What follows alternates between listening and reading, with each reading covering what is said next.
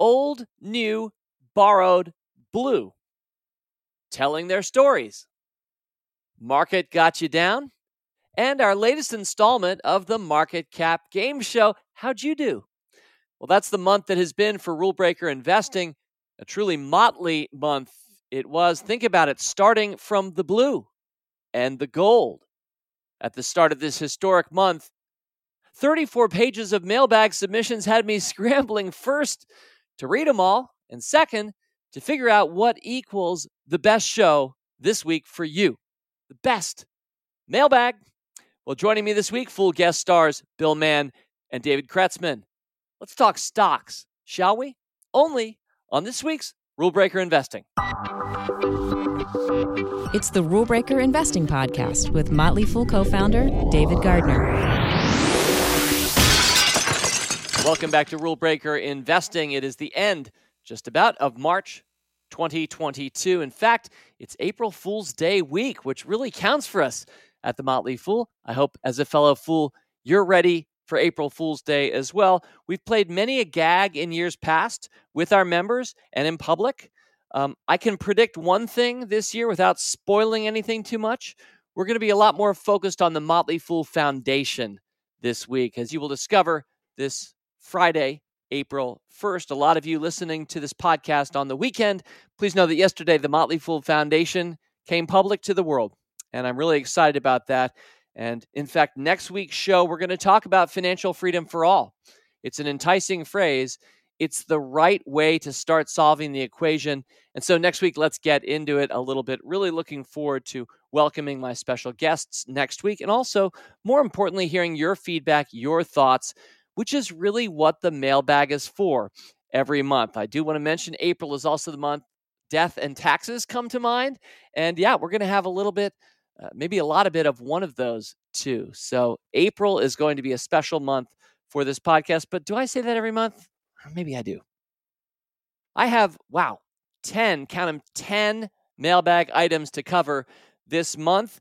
I'm going to start first, though, with a few hot takes from Twitter. I want to start by thanking $307 for this lovely tweet earlier this month. Just finished the latest Rule Breaker Investing podcast. Thank you, David, for your steady, calm, and rational voice when the market and the world have so many people down right now. There is more good than bad, and there will be more ups than downs if we just keep swimming. Well, thank you for that at 307fool. And yeah, I love doing all of my podcasts this month, but I think the Market Got You Down one is the one that I hope was most relevant and could be shared out with as many people as possible to have people thinking, A, more rationally about what we're really doing as investors, and B, to recognize all the good in this world. Reacting to last week's Market Cap Game Show, Pro Shop Guy MF, that's Mike McMahon. Mike, thank you for this. Listening to the Market Cap Game Show on Rule Breaker Investing Podcast with David, I found the best outcome, Mike asserts, is to always just say outside the range, especially for obscure companies. Perhaps the scoring should be modified to award a full point for agreeing to within the range and a half point for outside the range, and then another half point for correctly guessing above or below the range. Next level market cap game. Yeah, that is pretty much next level, Mike. I don't think we're going to get to that level. That starts getting confusing. However, you have definitely highlighted something to pay attention to going forward, and it sounds like you've used this to good effect. Maybe my star contestants need to be a little bit better with their ranges if the default answer seems to be to say outside the range. Nota bene, fools. And then one more tweet, this one from Eugene Ng, at Eugene Ng _VCAP. That's for venture cap. Eugene, thank you very much for this. You shared your sincerest condolences to me and my family for our Uncle Jimmy. Here's a little something Eugene whipped up in blue and something gold that he created and sent a unique piece of art, a beautiful swirl of blue and gold, so uplifting and so thoughtful that you would take the time to create visual art and share it out in recognition of my uncle and some of what you may have heard on the first podcast of this month, something old, something new, something borrowed, something blue. And that was specifically the blue section. Thank you, Eugene. And in fact, our first two mailbag items speak somewhat to that. So let's get started. Rule Breaker mailbag item number one. This is from Fergus Cullen. Great to hear from you again, Fergus. Hope all is well in New Hampshire. Dear David, I listened to your remembrance of your uncle, Jimmy Lowe, twice and took you up on your suggestion to find and read his obituary. I was surprised to learn, Fergus writes, I have two experiences in common with Jimmy. We attended the same college and both served a term on the Republican National Committee. But the reason your telling of Jimmy's story connected with me is because my dad passed away last fall. My father was a self-taught investor, Fergus writes, who spent many a Friday night watching Wall Street Week with Louis Rukeyser, where perhaps your name once appeared in the credits. Well, that's kind of you. I never did work on the TV show, Fergus, just on the print newsletter, but thanks for that. I did work with Rukeyser as my first and really only job, because I've never thought of what I do at the Motley Fool as a job, but a calling. So I've really only ever worked one job. I only lasted 6 months in it before I resigned, and distaste had nothing to do with Rukeyser, just the nature of the job itself. I'm so glad that in some ways enabled the start of the Motley Fool, which might not otherwise have happened if I'd hung out, I don't know, writing for Lou's TV show. Anyway, let me get back to your beautiful note here, Fergus. My father was poring over thick paper packets of Value Line, which he received in the mail. By the way, Fergus, mine did too. My brothers and I observed the process of his investing work. We certainly benefited from the results of it, for which I am profoundly grateful. What my dad did not do, beyond his example, was actively teach his children about investing. That is a parenting improvement I am attempting to make with my own children, who range in age 18 to 1. Our only lasting impact is that which we have on the lives of others. It sounds like your Uncle Jimmy made a positive impact on the lives of many. Fergus Cullen, Dover, New Hampshire. Well, Fergus, that note speaks for itself, but I do want to mention what a wonderful thing it is that even if your dad didn't really teach you that much about investing, he was at least embodying it, exemplifying it. I know you were a beneficiary of the fruits. I love that you've taken it one step further. And while we don't live in a world where mailings from Value Line, which you would insert into this big black binder with the most recent quarterly periodical, we've moved on to a digital world today. So has the Motley Fool. We were once a print newsletter back in the day. But indeed, the act of constantly scanning for what's a new company, what's a new technology, what's a new product or service that you think will improve the world, that you and I can be part owners of through the public markets. That quest will never end. And I know you're doing a fine job at that as well, Fergus. Best to you, sir. Thank you for writing. And which leads me to Rule Breaker Mailbag item number 2. I don't want to be too self-reflective, and I hope this is not too self-indulgent talking about my own family, but this was a lovely note. Thank you, Brett, for writing it. Good afternoon, Mr. Gardner. My condolences for the loss of your uncle, James Jimmy Lowe Jr. As I read about his life, it became apparent that his life was a life well lived. The poem High Flight, which is what I featured on that podcast, something old, something new, something borrowed, and something blue in the blues section. The poem High Flight is one of my favorites. And I wanted to point out one other commonality between John Gillespie McGee Jr., the poet, and Jimmy Lowe Jr. was that both men attended Yale University. As a member, myself, of the United States Air Force, High Flight is a poem near and dear to my heart, Brett writes. Attached to this email are pictures from the Air Force Museum in Dayton, Ohio, taken in 2015 while I was in training at Wright-Patterson Air Force Base, detailing the heroics of Pilot Officer John Gillespie McGee Jr. I've also included the picture frame of High Flight that we keep on our wall at work, Brett writes, a source of inspiration and perspective as we go through our day-to-day routines, kind of like the Rule Breaker Investing podcast. Thanks for all you and your team do. Respectfully, Major Brett. I'm going to say it's Valacillo. It might be Valacillo, but I think I'm going to say it's Valacillo. Brett, thank you, Major Brett V, for taking the time to write in and share your perspective. I haven't been to the Air Force Museum in Dayton, Ohio. It sounds like a lovely place, and I really appreciate you including the pictures that you put in, especially of the framed copy of the poem High Flight, which for any listeners who may have missed that podcast a few weeks ago, I hope you'll read High Flight at some point. It's a sonnet. It's not a very long read. It's a beautiful poem, one of my 5 favorites in the English language, and I'm so glad it connected with many people listening to me right now, including a foolish Air Force major. All right, well, on to investing we go. Rule breaker mailbag item number 3. This from Martin Keogh. Hello, David. First, some gratitude. I joined the Fool back in the days when your paper newsletter would drop monthly into the letterbox attached to our front door.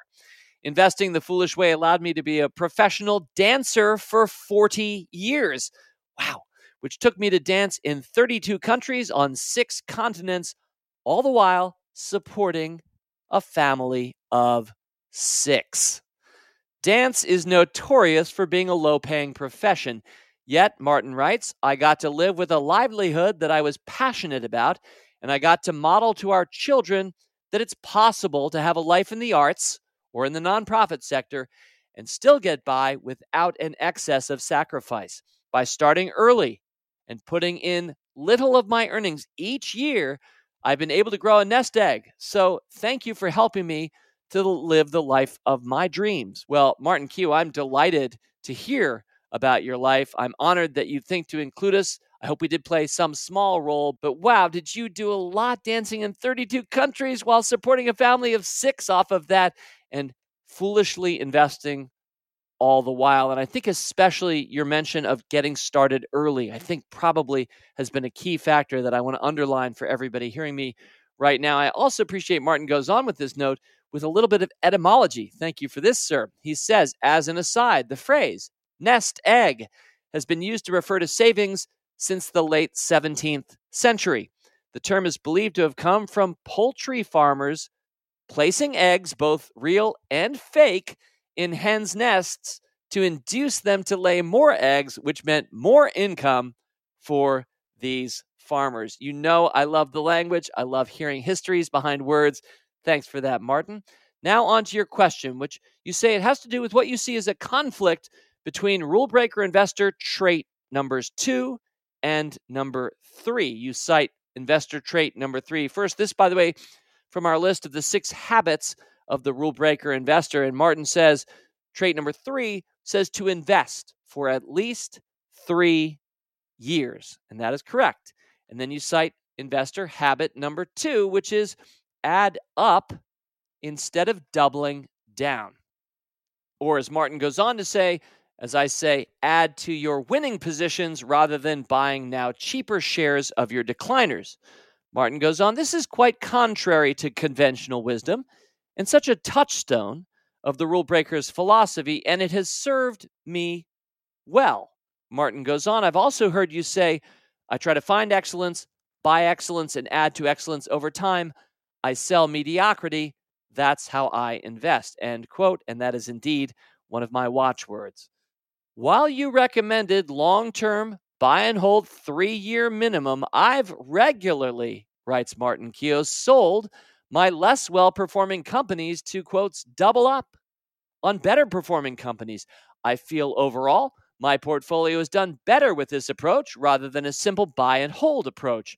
I know I've lost out on some great gains in some companies like NVIDIA, but I've doubled up on stocks like Tesla and the trade desk, which has served my portfolio well. My question then, do these traits really conflict with each other, and how do you balance these two principles? Thank you for the decades of guidance and good cheer. What a lovely sign of dancing into retirement, Martin Keogh. Well, maybe I'm missing something here, Martin, because after all, I created these, and I do have my blind spots, but I don't think that they conflict with each other. I think a lot of the time, as rule breakers, we need to integrate both sides of our brain, left and right. We need to be able to speak out both sides of our mouth and see the bull case and the bear case. So ultimately, I'm a huge fan of integrated thinking. I like to know both sides of the spectrum before I try to locate the golden mean there with Aristotle within that spectrum. And the golden mean in different contexts can be a little arrow, a little carrot plotted in a much different place along that line spectrum from one side to the other. So trying always for the golden mean is my aim. So investor trait number 3, invest for at least 3 years. Yeah, that one's pretty straightforward. Trait number 2, you're mentioning add up instead of doubling down. So Martin, you have been selling off some underperformers occasionally over the years and reinvesting that, adding up which sounds entirely consistent with investor trait number 2. I think you're suggesting that they might conflict if I say invest for at least 3 years, and you might be selling a loser, let's say, after a year and a half in order to buy more into a winner. I think that is, in general, a good approach. So, I applaud that. If you're thinking that your minimum holding time should be 3 years, that's generally how I act. Usually I hold longer than that. So I do think that leads to your best investing. You might want to check how NVIDIA's done and see what if you'd held on to it. But at the same time, if you're talking about putting that money instead into Tesla or the Trade Desk or any one of a number of other great Motley Fool stocks, how can I gainsay that? So I truly believe those two do not conflict. I think it is generally helpful to invest for at least 3 years. But if you're looking to raise funds and you have a laggard or a loser, I would certainly say sell that one. And if it's been a bad 2 years and the company's imploding or something, feel free to sell before that 3-year deadline. But in general, the reason that we have these habits or list of 6 different traits or principles is to make sure we uphold that and we aim high and we have clarity on what that is. If you want to make it your own contextually by tweaking any which way, I'm speaking to somebody who dances. I think you understand dancing into retirement, how to do some jazz improvisational dancing. I think that's something we're all called to do at different points in our lives. Anyway, Martin, thank you so much. One fool to another, Martin Keogh, for sharing your story. I hope that was helpful. And on to Rule Breaker Mailbag item number 4. This is from Mike McMahon. This is the aforementioned pro shop guy who follows so much of our work on Motley Fool Live. And starting as a volunteer, Mike, you've ended up contributing a lot to member experiences by your summaries of what's happening on Motley Fool Live, your tweeting on the internet, etc. This is an email you shared, and I really liked this, so let me share it. Hi, David. After listening to the recent episode on RBI Podcast with Bill Mann and Ori Hughes, sharing their story, I challenged myself to put together my story in 150 words or less. And here it is, Mike McMahon's story in 150 words or less. From my grandmother teaching to set aside dimes and nickels from chores to a fascination with computer punch cards, saving and computers have been life themes. A D grade in calculus led me to changing majors from math to accounting with an information processing focus. My initial investing experiences included watching silver coins go up 10 times before crashing. Marrying a like-minded partner led to a 40-plus year marriage of living within our means.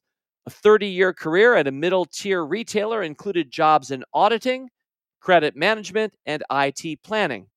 Serving on the company credit union board taught me about running a company. At age 65, with Motley Fool Live help, I began actively investing in companies after 40 years of passive investing.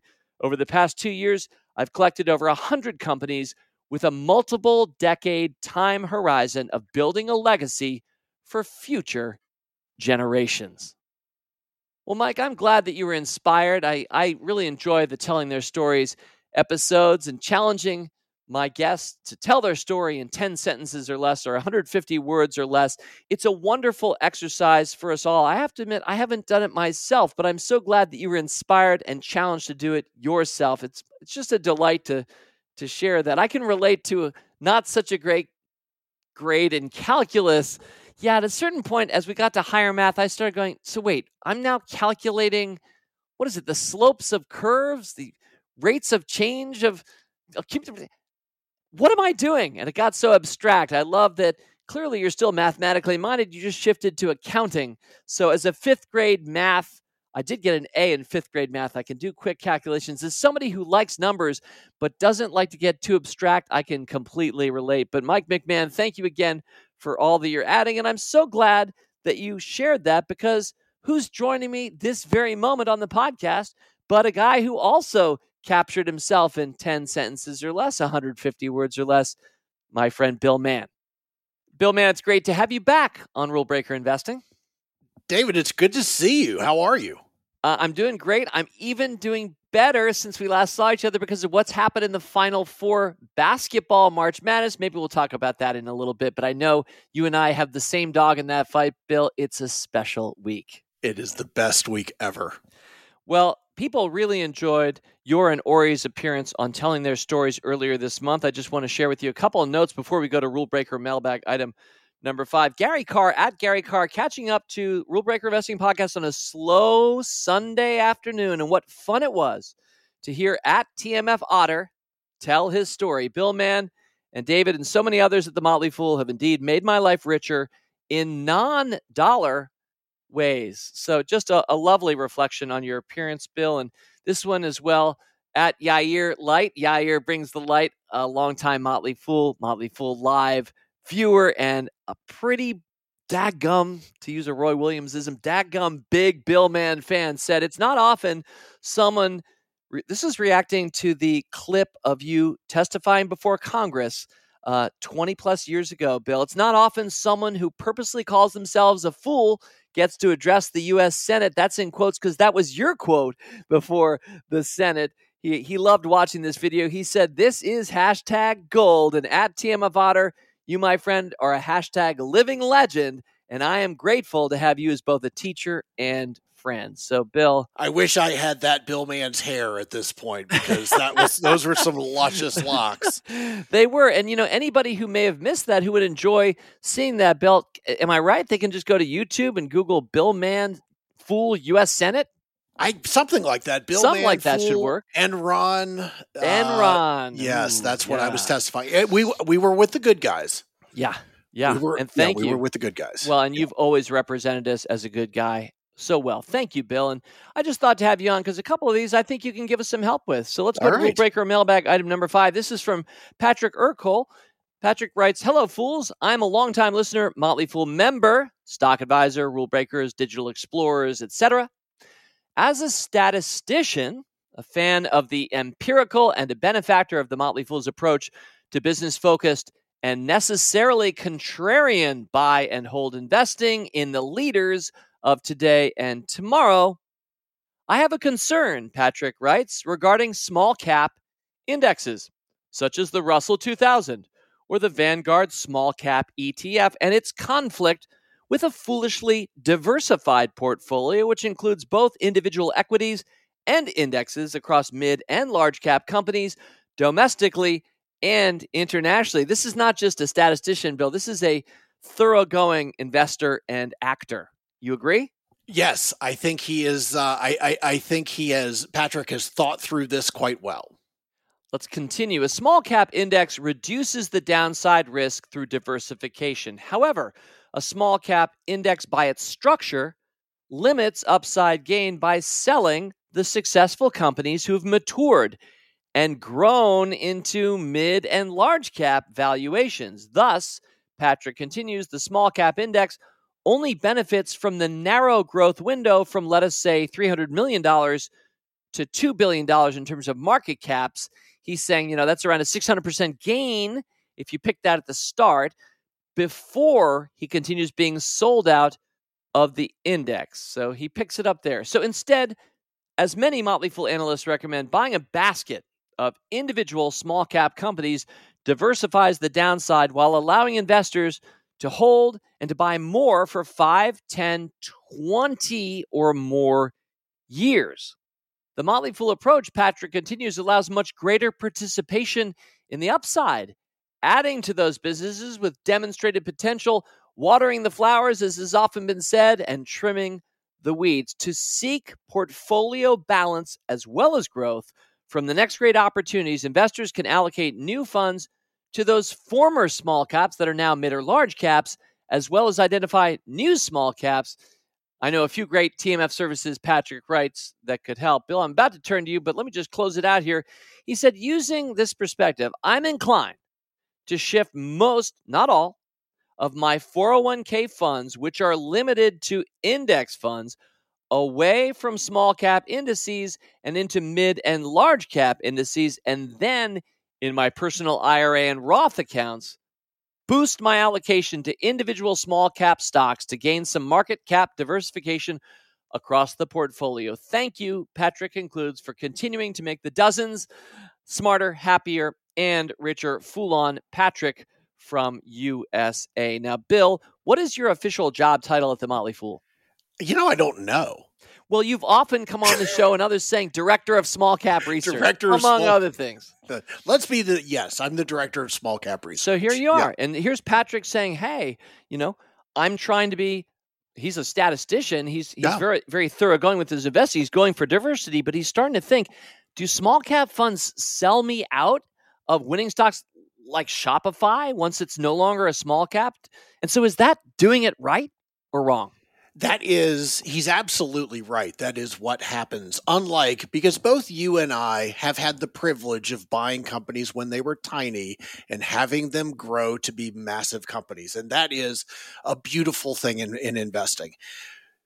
Indices can't do that. An index has an upward or a lower bound. So he is exactly right that any index fund that's tracking small caps will in fact be selling companies that have done too well. I don't know if that's a tragedy for it's like the world's least tragic tragedy, best problem ever. These companies have done too well.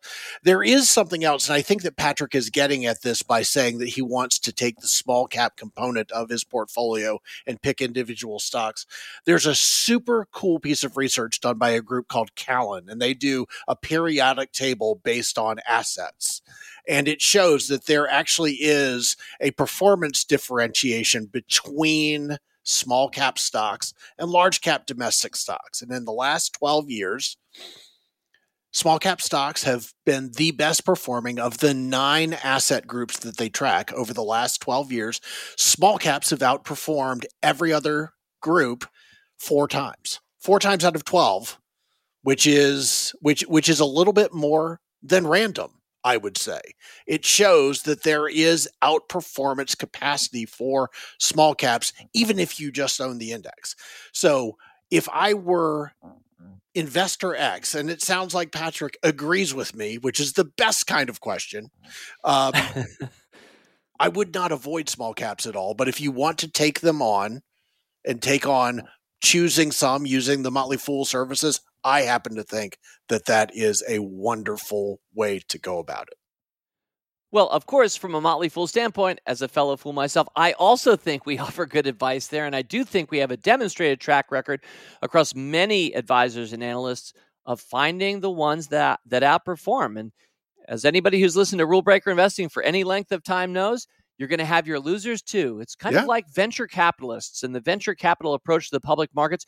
You're comfortable with losing. You don't want to lose. You kind of hate losing, but you know it's necessary to win. Losing to win is one of my operative phrases on this podcast. And Bill, you as somebody who for the longest time, going back to Hidden Gems days for the Motley Fool, have always appreciated, along with my brother Tom, those smaller hidden gem-like companies. And the beauty of being a stock market investor directly owning companies as opposed to owning them through funds is that you can manage your position and allowing an acorn truly to reach not just like little oak, or medium oak status, but like oak status that can only be achieved by people who probably own the stock directly and keep holding over long periods of time. So Bill, thank you for saying that. A little bit of chapter and verse foolishness from you right there. Let's move on to Rule Breaker Mailbag item number 6. While I have you, just another investor question of a horse of a different color. And yet, Bill, a horse that frequently, of whatever color, makes its rounds around Motley Fool Podcast, Motley Fool, our website, our advice. This is probably a frequently asked question. It's known. Very much so. Yes, it takes many different guises. Here we go from Justin Mazza. Hey, RBI team, I wanted to ask a different spin on the same question. Not the same question, by the way, as Patrick, our previous person. No, this is, of course, written independently by Justin Mazza. But how many stocks, he writes, should I own? I have been following all aspects of the Motley Fool for about 3 years now. And during that time, I've really increased my efforts in my personal retirement and individual brokerage accounts. I'm approaching 30. That would be 30 years of age. And I've been investing for about 8 years now to give some background. Love it. All right, so Justin continues. Through this time, I've obviously invested in many different companies from a variety of industries. Individual stocks make up about 60 to 65% of my overall portfolio with support from ETFs and mutual funds, Bill, we have here another broadly diversified fool. Yeah. And in a way that leads to a problem that Justin is about to underline, where I'd love your insight here. The question is always asked, how many stocks should I own?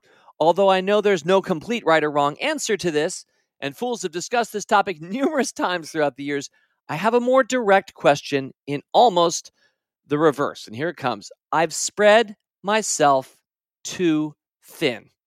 I own too many smaller positions in individual stocks, and I want to scale out of some and add to others. However, what I find myself doing throughout the years, especially over the last 3 with the Fool, is buying small positions, sometimes only a share or two in a company, for the typical problem, FOMO, or fear of missing out. And now I find myself with too many companies to keep up with. In addition, because I'm so spread out among, let's say, 100 companies to make the math even, I will have 20 companies underperform that may cancel out, Justin writes, the high performance of a different 20 companies. By the way, quick editorial note from me before we continue. That can happen, especially in the short term, because stocks drop faster, in my experience, than they rise over time. And so in a shorter term time frame, you will find your losers wiping out some of your winners. I've seen that with some of my 5-stock samplers. But if you let that time go by, Justin, I predict that reverses itself. But let's keep going. Here's the final question, Bill. Justin asks, how do I scale out of individual companies with small positions? How do I control the FOMO? Is now, with the market being so volatile, the right time to sell? How do you adjust when you become too diverse that you aren't really gaining much? As always, appreciate the knowledge and conversations. Fool on, Justin Mazza. So great. So great. First of all, I want to hear from Justin from 2021 experience, how he managed to have half of his companies go up when the other ones dropped. Like, that's pretty good. Yeah, that was a tough year for me anyway. It was a tough year for almost everybody, and it was one of those years in which what the surface kind of lied about what was happening underneath. So I think ultimately Justin's question is that he's trying to track too many companies, and he has very small positions, and he's trying to figure out how to justify owning that many positions. If you think about it, Justin has in some ways produced a mutual fund for himself, and he also owns ETFs and mutual funds, and I'm pretty sure that he has no idea what is in those. So he has structured himself in a way that he does not have to worry about what the smallest companies in his portfolio are doing. Well, that's true. Now, I do want to say that he probably can't comprehensively know what is in all those funds because, I mean, who would? But I'm sure he does know the names of the funds and the purposes. This is obviously a diligent investor. You weren't saying that, I'm not talking about someone being neglectful here. I'm just saying it's exactly as you said. Structurally, he is trying to be responsible with the companies that he owns. But I guess the point that I'm making is a little bit different. If the companies that are in the smallest ones that are in the funds don't really matter that much to his returns, then you could almost say the same thing about the companies that he has individually selected, the smallest of them. Mm-hmm. Think if you've got a company that's 0.2% of your portfolio and it doubles, it feels great, but it doesn't actually make that much of a difference for your financial future. It goes from 1/500th to 1/250th of what you have. Congratulations. I can do fast math. That was good. Not calculus, though. Not calculus. I'd have to take my socks off so I'd have enough digits to access for anything more complex than that. So what I would say though is, in some ways, he's got a freeing question. If it is 1/500th of his portfolio, he can ask himself, "Do I want to own this? Or if I do just feel like owning this, do I care? Do I care? If this is not a company that he has much riding on, so therefore he can just choose to continue owning it, or he can sell it, and it is a free shot either way." That's really interesting, Bill. So you're basically saying it doesn't matter, because if it's so small, it really doesn't matter either way. It doesn't matter if you keep it. It doesn't matter if you jettison it. It doesn't actually matter. Yeah. And so it becomes a science fair project. Everything matters a little bit and everything's connected, but we're talking big picture here. Big picture, it doesn't matter that much. So with those smallest companies, for Justin, what I would do is I would recognize this fact. And I think, to me, that feels somewhat freeing, because then you could say, I can get rid of them and it's not impacted my financial future. But there may be some that I'm just interested in. And if you're interested in it, just hold it. If you're not interested in it, the question answers itself. And it shouldn't be painful. I mean, there's those FOMO issues. It's fun owning companies. David and I are both collectors that way, very much. But the fun of it simply becomes the reason for owning it if it is that small of a component of your portfolio. It becomes a company that you should be interested in following. And if you're not interested in following, that question answers itself. There's one other thread here. Let's pick this one up briefly in conclusion, Bill. And that's the FOMO part of this. And this is not the only Motley Fool member I've ever heard of who is fearing missing out potentially of that, what is the next big Shopify-like winner? And they worry that if they haven't bought a share or two, they might miss out. So thoughts about the fear of missing out for investors? I think that it's, again, and I don't want to go too much into our description of Justin's situation, because I don't think that Justin would say, hey, I've got positions that are 0.2%. Right. We made that up. We made that up. But think about this. If 0.2% of your portfolio is Shopify and it goes up 5 times in value, you still have kind of missed out. You haven't fully missed out, but you have at least partially missed out, because you have a position that's, it's great, but it's not transformational, right? So when you think about missing out or not missing out, you want to make sure that those positions are of a size that are even conceivably potentially transformational. Everything else underneath that is just whether you're interested in them or not. To close, Bill Mann, thank you very much for all of those insights for both of the mailbag items. I guess one of my old lines that I keep going back to, make your portfolio match your best vision for our future. That's another way, Justin, Bill, and everybody listening, to think about what you're owning and whether you want to keep owning something. It's a filter. Yeah. Does that match? Does that help lead to a better version of the future? And if so, how impactfully? And I think the best stocks of any era are going to be the companies that truly took us higher and at a broad level. So that's another filter any of us can have. And by the way, fear of missing out, just because you missed buying this amazing stock back that first time that you heard it doesn't mean you can't still buy it a year later, 3 years after that, or Bill, 20 years after Amazon came public. It was a pretty great investment in 2017, for example. So there's never, the only missing out is at a certain point, an intentional decision simply not ever to buy that thing that is in front of you that is improving the world and everybody else is making money on, right? Exactly. And every single one of us, you, me, everyone else, are throwing rocks into the stream, right? That stream is moving by. So the day we learn about a company, we have already missed out on something, on some component of the experience of owning that company. So there is absolutely nothing to be afraid of missing out. The only reason that you can miss out is you look at something and you want to own it and you think you should and you don't. That is the only component that you need to worry about.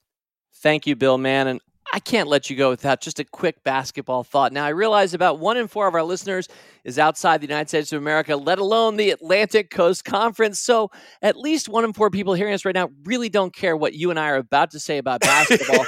But only That's good marketing right there, David. Only once in our lifetimes has, and maybe will ever, Duke and North Carolina faced each other in the March Madness tournament. It's in the Final Four this coming Saturday. Bill, a thought. So I grew up in Raleigh, North Carolina. So this is 2 rattlesnakes in a bag. They are 7 miles apart. And you and I are here in Northern Virginia, but I cannot describe in North Carolina how big these rivalries are. When I was growing up, people would move into town and we would say, "Are you Carolina or Duke or State?" And they'd say, "Oh, well, I'm from Ohio. I'm from so Ohio State." It's like, no, that's not the question. You have to pick. So I don't know that this is going to be fun, but it is certainly going to be historical, and I can't wait for Carolina to win. I can't wait for it to be over with, but I really can't wait for Carolina to win. And I want to inject this as well, and this will be my only other basketball note this podcast. And I got this. I swiped this from one of my favorite sports podcasts, which is called 3 Point Range, done by my friends Kimball Crosley, Tim Crothers, and Mike Berardino. But this is a really great point. So we just came through a tournament in which there was arguably more parity than ever before. St. Peter's Peacocks are playing in the Elite Eight. I mean, it seemed like anybody could beat anybody else. But what are we left with, Bill? Arguably the four great programs of our time. And there are other greats like Gonzaga. But here's a fun thing that I learned, and I've thought more about it, and I agree with this. Whoever wins Saturday and then Monday will be able to lay claim to being the team of the century thus far. Because if it's Duke or North Carolina, they each have won 3 times already this century, and so it breaks the tie, and that's the 4th. So that's their claim. But then Villanova has won 2 national championships in the last 6 years, and if they win on Monday night, that's a 3rd in just 7 years. They're the team of the century, and if Kansas wins, and I actually think Kansas is more likely than any of the other teams to win it all, if Kansas wins, they entered the tournament with more wins this century than any other men's Division I program, and they will exit as the all-time leader in NCAA tournament victories. So they've got the claim. I cannot imagine how the planets could align, Bill, and all basketball fans listening to me, that we would be in this position, including the Duke-Carolina game.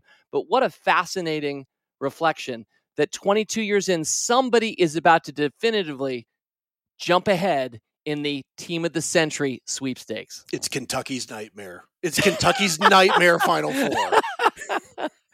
All right, Bill. They're like, what about us? All right, they're giving us both the hook, but because I have to keep hosting, we'll go back to stocks. But thanks, Bill. So good to be with you, and thanks for telling your story earlier this month. Thank you so much. I always appreciate the invite, and it's wonderful to catch up with you, David. All right. Well, on to Rule Breaker mailbag item. I'm actually going to say numbers 7 and 8. We're going to do them one at a time, but similar themes, some important shared content. And here to discuss that with me right now, our good friend, David Kretzmann. David, welcome back to Rule Breaker Investing. Great to be back. I feel like it's been, at least a year, maybe 2 years, but either way, great to be back. I mean, anytime you want to drop me a note and say, hey, I really want to be on the podcast, I really want to talk about this or that, I'll always say yes. So, but in this case, it was your name being invoked multiple times on incoming mailbag items that had me thinking, we got to have the man back. Oh boy, let's go for it.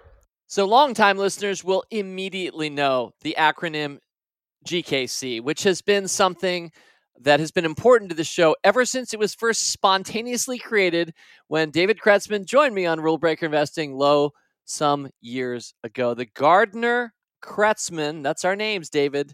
The Davids. Indeed.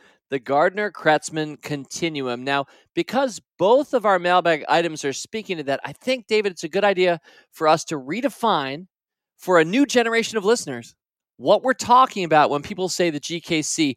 Would you do the honors for this one?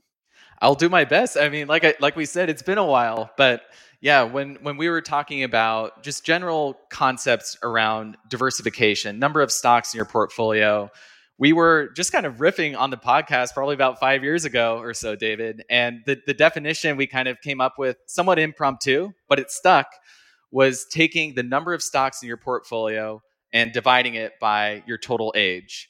So if you have 50 stocks in your portfolio, you're 50 years old, your GKC score would be 1. And I think the general rule of thumb that we came up with is that you should generally shoot for a GKC score of 1 or higher. Every investor will be a little bit different, but net, shooting for more diversification than not as you add more years to your life experience, probably a good thing for most investors in aggregate. How'd I do, David? Beautifully. And let me just add another example or two, just so those who are just hearing the numbers for the first time can get a couple different looks. So, David, you gave a great example. A 50-year-old with 50 stocks. So 50 stocks in the numerator, 50 age years in the denominator. That's 1.0. So if that same 50-year-old had only 25 stocks, then her GKC would be 0.50. That would mean she has half the number of stocks of her age. On the other hand, and I think part of the reason this became a thing when you were on that podcast is you opened my eyes in your 20s at the time, which I think is still the case. Still the case. It is still the case. There, a little bit longer. Still in your 20s, yes. But at the time, as earlier in his 20s than he is now, you were rocking a number of stocks that was a much bigger number than I was thinking. So if a 25-year-old has 50 stocks, his GKC is 2.0, well above the 1.0 we were surmising is a good baseline, but there is no right or wrong answer here. Mainly, David, what we're trying to do is highlight for people being aware of their own diversification and where they are, and giving especially new investors, I think, something to shoot for. Because when we start investing, a lot of us start with 0 investments, and one of our first questions is, how many should I have? So I think the GKC has provided a rule of thumb, which is why it keeps coming back year after year. And David, we have 2 this time. They're each a little bit different riff. I thought it'd be great, especially because these are Motley Fool members. And so they're partly trying to figure out, how do we use our services? And that's a big part of your focus now at the Fool: member experience, member success. Yep. And please speak to that. But let me just lead it off with Rule Breaker Mailbag item number 7. This is from Ryan Tretter. Hello, David. I found the Rule Breaker Investing podcast about a year ago. Since then, I've listened to, every podcast and have begun modeling my investment portfolio with rule breaker principles in mind. So my question this week is geared towards diversification. I currently have 24 stocks in my portfolio, and at the age of 35, and now all of our new learners are going, okay, 24 divided by 35. At the age of 35, this gives me, Ryan writes, a GKC score of 0.69.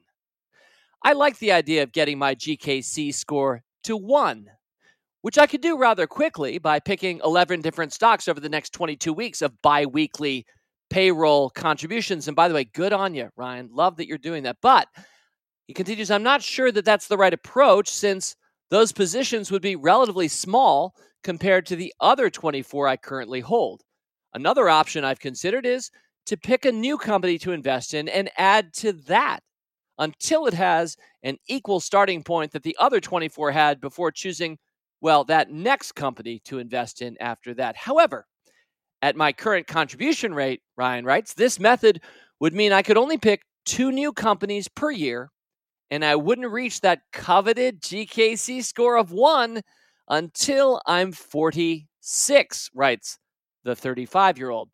Should the focus be on building out your position slowly, one by one, or spreading it out amongst many companies and then adding to those positions over time?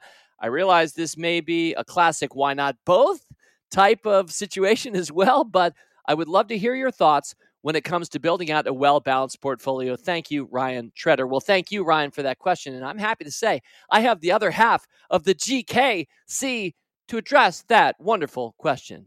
David, what are your thoughts?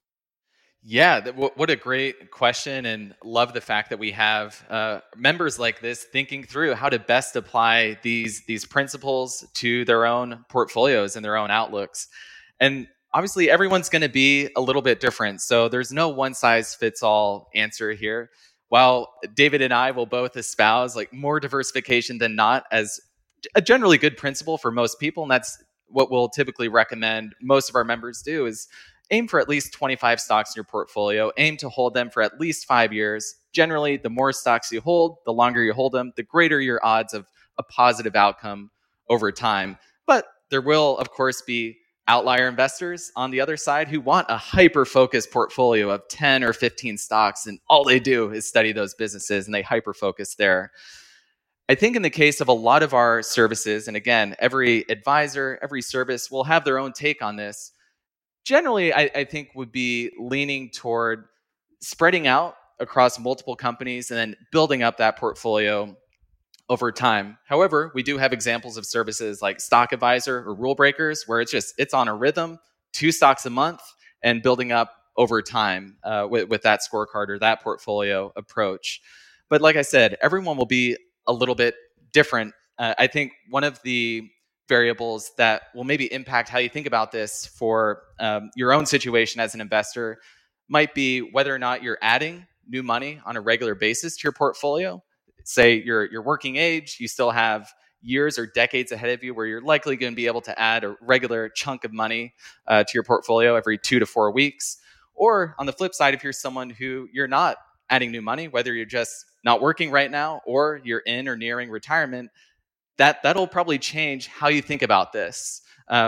So I think it's going to vary for everyone, but Absolutely. in general, I think our overarching message is when in doubt, err on the side of getting to 25 plus stocks as quickly as you can, realistically, and then build up that portfolio over time. But a lot of nuance within that. There is, and there is no one size fits all, as you began saying. And Ryan was even saying, hey, maybe it's a why not both answer. But I also side with you, David, on the side that says add more stocks and more different companies and then build them up over time. Because, by the way, the act of building them up over time, you might start to realize a few of these are better than some of the others. Like, as you get to know these companies, you'll start to think, hey, I'm going to add more to that new one and maybe less to that other one that's not working out. So you have an opportunity to kind of watch them as they go. I think you're going to learn more while remaining more diversified. But David, back to your original comment, I know the Fool's made a lot of this, especially over the last year for members. 5-year minimum holding period, 25 at a minimum stocks in your portfolio. Ryan's right about there. I mean, this is a guy who just started listening to the podcast a year ago. He's up to 24 stocks at the age of 35. Let's make sure we give him an "at a fool" slap on the back for where he is right now, that he's even articulating this question. I wish everybody in America had that same question for us to articulate. That's something the Motley Fool Foundation is going to be working toward, but I'm talking too early about next week's show. But thank you, David, for your perspective there. And let's go to Rule Breaker Mailbag item number 8. Actually, before we go there, David, years ago, the reason you were on the podcast more often is you were a Motley Fool Rule Breakers analyst at that point. So I was having you on, and it's always a pleasure to have you on. But describe what you're doing today at the Fool. You just had a wonderful career at the Fool, and how are you spending your time? What's your focus?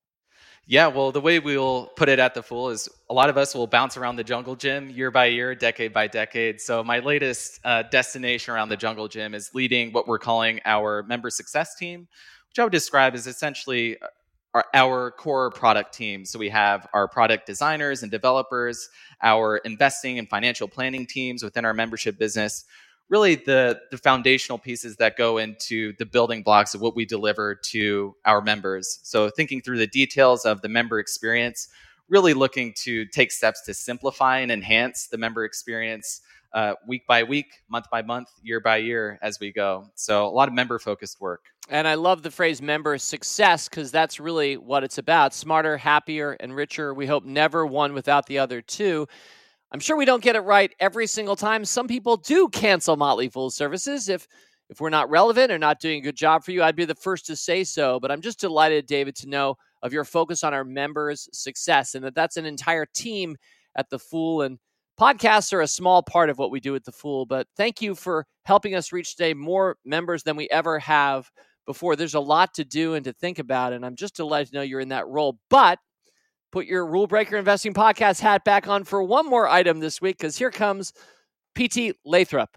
Hey, David, keeping it brief. Despite my longtime foolishness, here's some encouragement for others. I know about the GKC score, and I've skewed quite low, maybe 0.6 to 0.7 for most of my investing life. Well, the downturn in Rule Breaker stocks has pushed me to be even more diversified. And yes, PT Lathrop and everybody listening, a lot of rule breakers have gotten knocked down. We've talked about this on this podcast. A third, in some cases, cut in half in just a matter of months. I think they're the same great companies they were 3 or 6 months ago, but the market doesn't think quite the same way about them, which I think opens up some opportunity. And David, I think that's what I'm seeing in PT Lathrop's note. I'll continue. He says, the downturn in rule breaker stocks has pushed me to be even more diversified. So I committed to maintaining a GKC score of 1. And by the way, PT says I'm 35. Wait, both of All the 35-year-olds are joining our services, David Kretzmann. Great job. The 35 Club. Love it. So, both of them 35. I love it. I finally got to one, PT writes, and the positions aren't exactly balanced. I have some old positions that might be near 10 to 12% of my portfolio, and my new additions to push my GKC are tiny, he writes. Maybe 0.3%, but all caps here. But now I have them. Like your horses, he says. Now I have a full year to add to winners and follow these companies and grow the positions. I didn't need to put $5,000 into a new position. I can spread it and keep slowly adding to great businesses. Bonus round, PT adds, the stocks I added are, here comes some ticker symbols, NUE, that's Nucor, ZBRA, that's Zebra Technologies, ABNB, I bet you know that one, David. Airbnb. You betcha. CFLT, FNV. I have to admit, I don't recognize those ticker symbols, but here we are with a few more tickers. RBLX, that's Roblox, SMAR, and DVN. Do you want to highlight any of those? Do any of those companies jump out to you, David Kretzmann, as a particularly interesting company to put to one's watch list? I mean, I think all of those are worth watching if we have a fellow member here highlighting them on the Rule Breaker portfolio journey. And I think the overarching theme here that I love from this note, and I think what the GKC score kind of helps catalyze, is like there's never the end destination. There's kind of like a moving finish line here. The finish line and destination continues to move. And I think as investors, as fools, as rule breakers, we want to be continually curious and exploring around the world, what's going on in the world of business and investing. So I think in this case, it's great. Yeah, bump up that GKC score a little bit. And I think it's also trying to kind of push back a little bit. Sometimes you'll hear, some of the pushback to people who are building up a lot of stocks in their portfolio. Like, well, you might as well just buy the index fund at that point. If you're buying 60, 70, 80 stocks, just buy the index fund. But in by building your own portfolio across dozens, sometimes hundreds of companies, in the cases of some of our longtime Motley Fool members, you learn so much about the world, about business, entrepreneurs, leaders. So I think leaning into that curiosity is a wonderful thing. And there's also the element of allocation. Just because you own 100 companies doesn't mean you just have 1% allocated to each of those companies. You can still have the bulk of your net worth in some of those dominant businesses that you've held for many years or decades. So, and kind of going back to, Peter Lynch is a great example, leading Fidelity Magellan for well over a decade. He owned, I think, over 1,000 companies. At least at one point, he famously said, "I never met a stock I didn't like." And, he had some pretty darn good returns. So those are all just some themes to think about, where sometimes there will be some hesitation out there, and you'll hear it in the media or, some, established investment firms out there to not diversify across dozens of stocks. But I think there's a lot of good research and reason to lean into that curiosity, build out that portfolio, and continue exploring year by year. Well, and especially when your outsized positions, David, have achieved that, right, through their own performance. So I definitely have some outsized positions. That's pretty much how I've rolled all the way through as an investor for a few decades now. But the only reason I ever had a lot allocated to one or more stocks is because they achieved that. They grew into that. I didn't throw a whole bunch of Vegas money at one thing, red or black or 23, and hope to hit it. No, fair starting lines, spread it out. And that's what I love about these GKC notes. I'll note in closing, PT closed with, anyways, the point is, and I agree with this, the GKC is a great tool to keep you appropriately diversified, but also focused on adding to great positions. PT closes, I have a GKC of 1, and I'll be adding to my most beloveds until I get to add one more, some more love next year. Stay cool, PT Lathrop. So I think that really summarized it well. I feel as if this whole section, the last half hour or so of this week's podcast, focused on how many stocks should I own. And I'm not quite sure why that's such a big theme this month, David. Maybe it's been kind of a volatile market and people kind of questioning positions that they have. And some people thinking, do I have too many? Others saying maybe I don't have enough. So maybe that's why we're focused on how many stocks we own. It's a good question to have, and I think one way to approach an answer there is your portfolio should be set up in a way that you are able to sleep at night and you are able to focus on the long term, because the number of stocks you own is an important variable, but arguably the most important variable is the length of time that you can hold those stocks. Love it.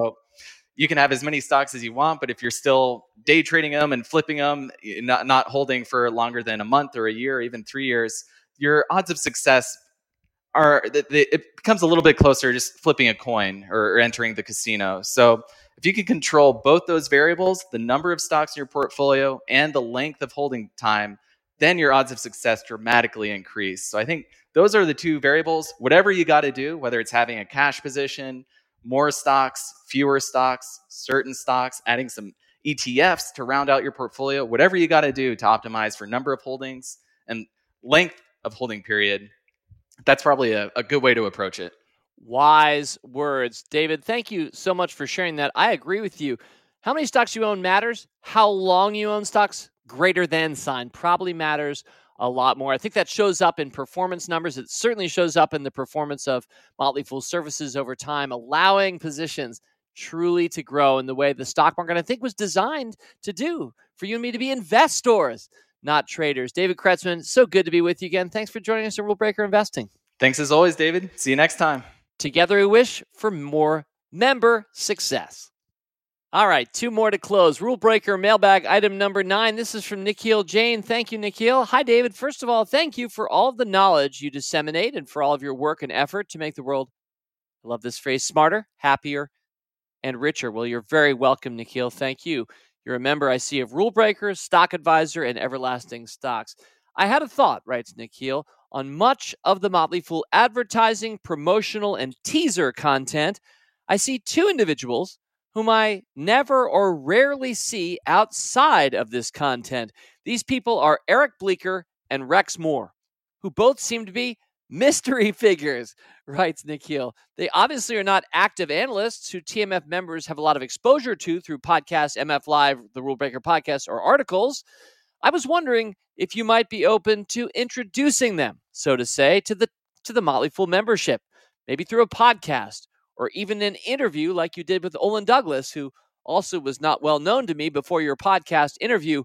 I'm curious to learn more about them. Thanks for your time and consideration. Best regards, Nikhil Jain. Well, I really love that note. I included it this week because it's a reminder of what a wonderful team we have here at the Motley Fool. Because while Rex and Eric are not necessarily as well known to members within our services, they are some of our marketing faces at the Fool. And Rex has been with us, I'm just looking up now, for 21 years. Thank you, Rex Moore.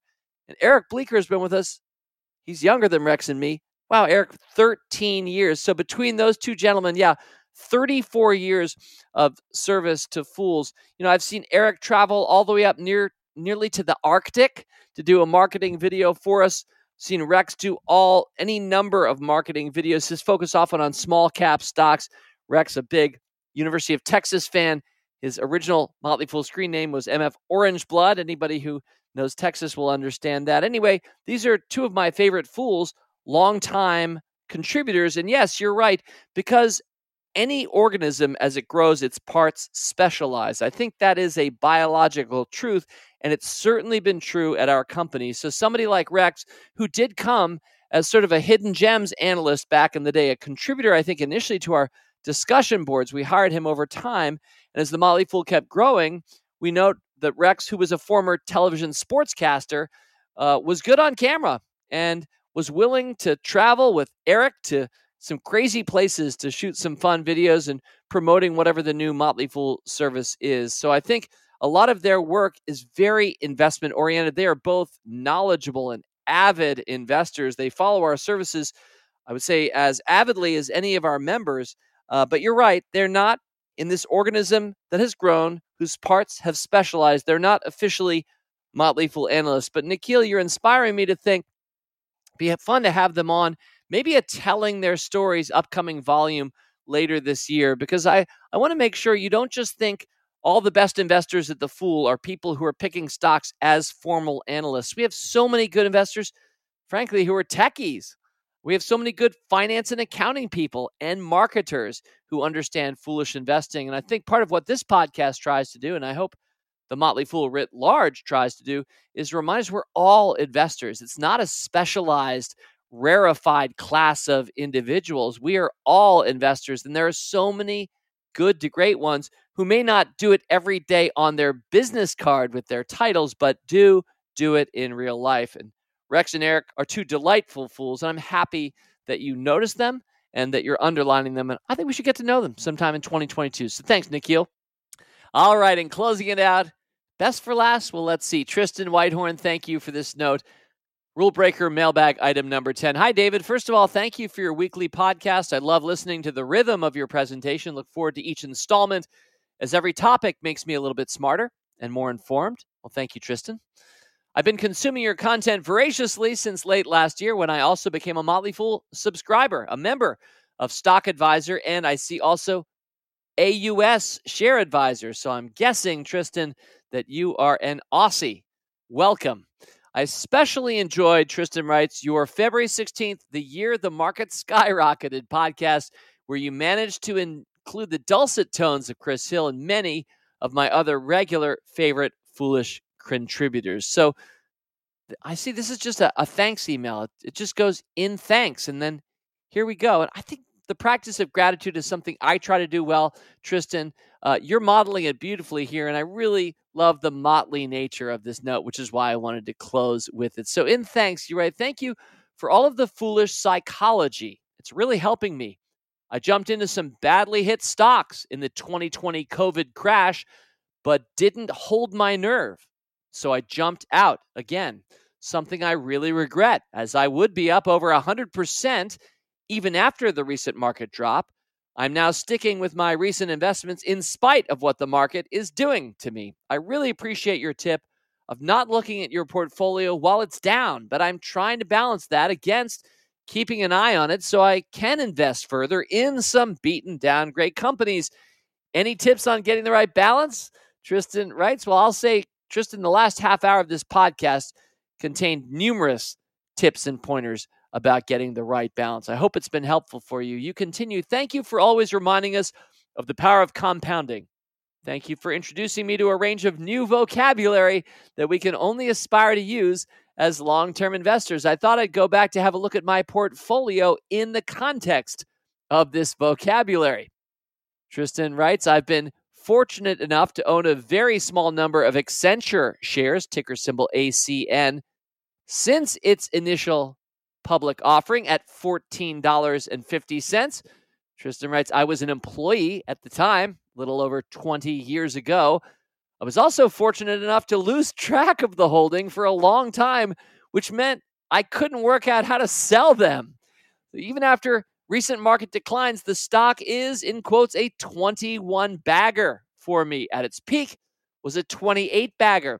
Somehow recent drops don't matter so much once a stock has, in quotes, multi-bagged. You're using all the right terminology, Tristan. I'm not sure how it has performed relative to the market, but I really don't care. I noticed that it enjoyed, another phrase in quotes, a spiffy pop on the 26th of March, 2020.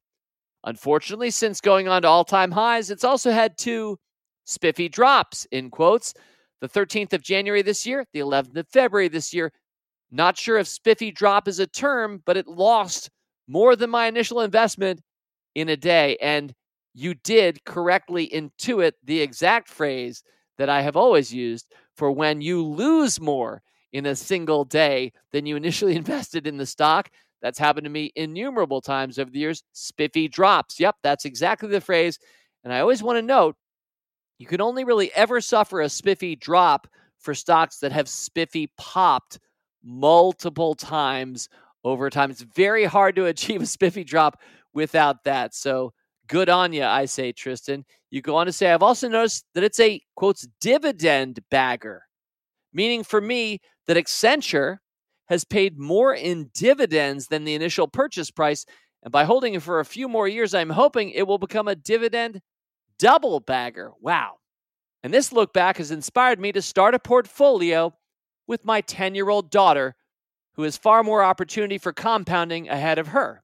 She started with a pocket money saving match where if she puts some saved pocket money towards investing, I'll match it. Do you have any tips for creating a love of investing in younger kids? Well, I do. First of all, how about a dad who's doing exactly what you're doing? I think that's probably the best tip of all, to do some hand holding and some pocket money matching, and to help that child think long term, which makes so much sense for them, even though I think the younger we are, probably ironically, the shorter term we tend to think. But another tip I'll give you is just Google Rule Breaker Investing Podcast, Get Your Kids Started Investing, and you'll encounter 2 different episodes I did a few years ago that should be evergreen episodes. That is as listenable to today as they were back then. That was the purpose of them. And it's all about getting your kids started investing. So some great tips from some of your fellow fools awaiting you if you've not heard those. So there's advice to you and all others getting kids started investing. A little bit of a mini theme on this week's podcast. A little bit more of this lovely note, Tristan. Thank you for games. My wife is an avid board gamer. It's an episode I turn to for gift ideas. I've got 2 more games coming for her 50th birthday, thanks to Games, Volume 2. And your recommendation of The Crew Mission Deep Sea in Games, Volume 3 has been a hit in our family. And I'm so glad to hear that. What an excellent card game. Thank you for having a massive backlog of Rule Breaker Investing podcasts. I'm working through it now. Well, you're very welcome, Tristan.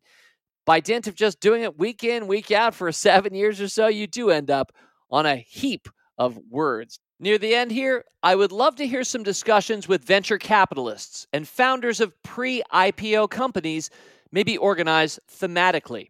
While these things aren't easy to invest in today for most of us, Tristan writes, they're often uncovering trends that we should all be looking at to inform our future investments and perhaps retain a more optimistic view of the future of our world. What an excellent point that is. As an example, Tristan writes, my wife, that would be your gaming wife, runs a venture capital fund. It's www.w23.vc/foundry. I love this. For the biggest supermarket chain in Australia. They are investing in the future of food and retailing with examples, and you give a few different examples of startup companies. It reminds me, Nikhil, in his Rule Breaker Mailbag item number 9, mentioned Olin Douglas, our venture capitalist, the head of Motley Fool Ventures. I had him on last year so he could explain a little bit more about venture capital investing, and I agree, Tristan, it's a fascinating area. Even if you and I can't or don't want to invest in early stage startups, to find out what they're working on and what they're doing often does show us the future and does, as you write, keep us optimistic. I love that Australia's largest supermarket chain has a VC wing investing in the future of food and retailing. It seems so important.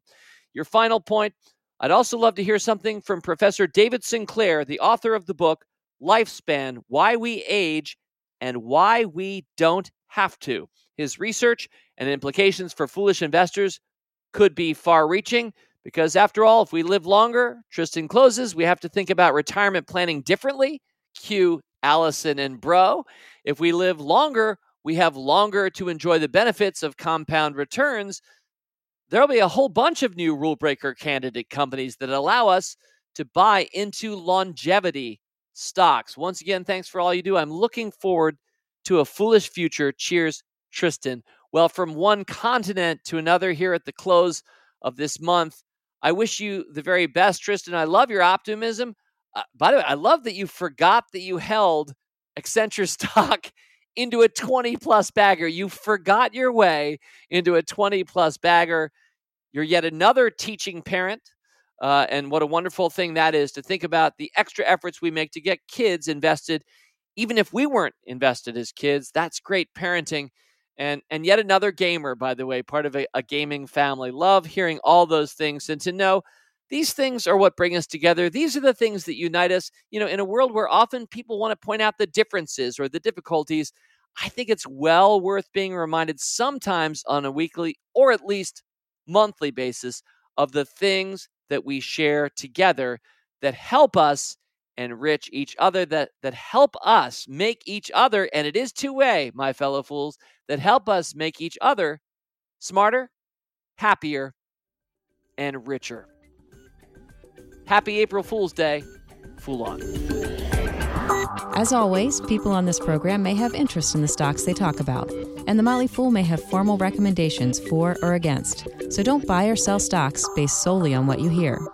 Learn more about rule breaker investing at rbi.fool.com.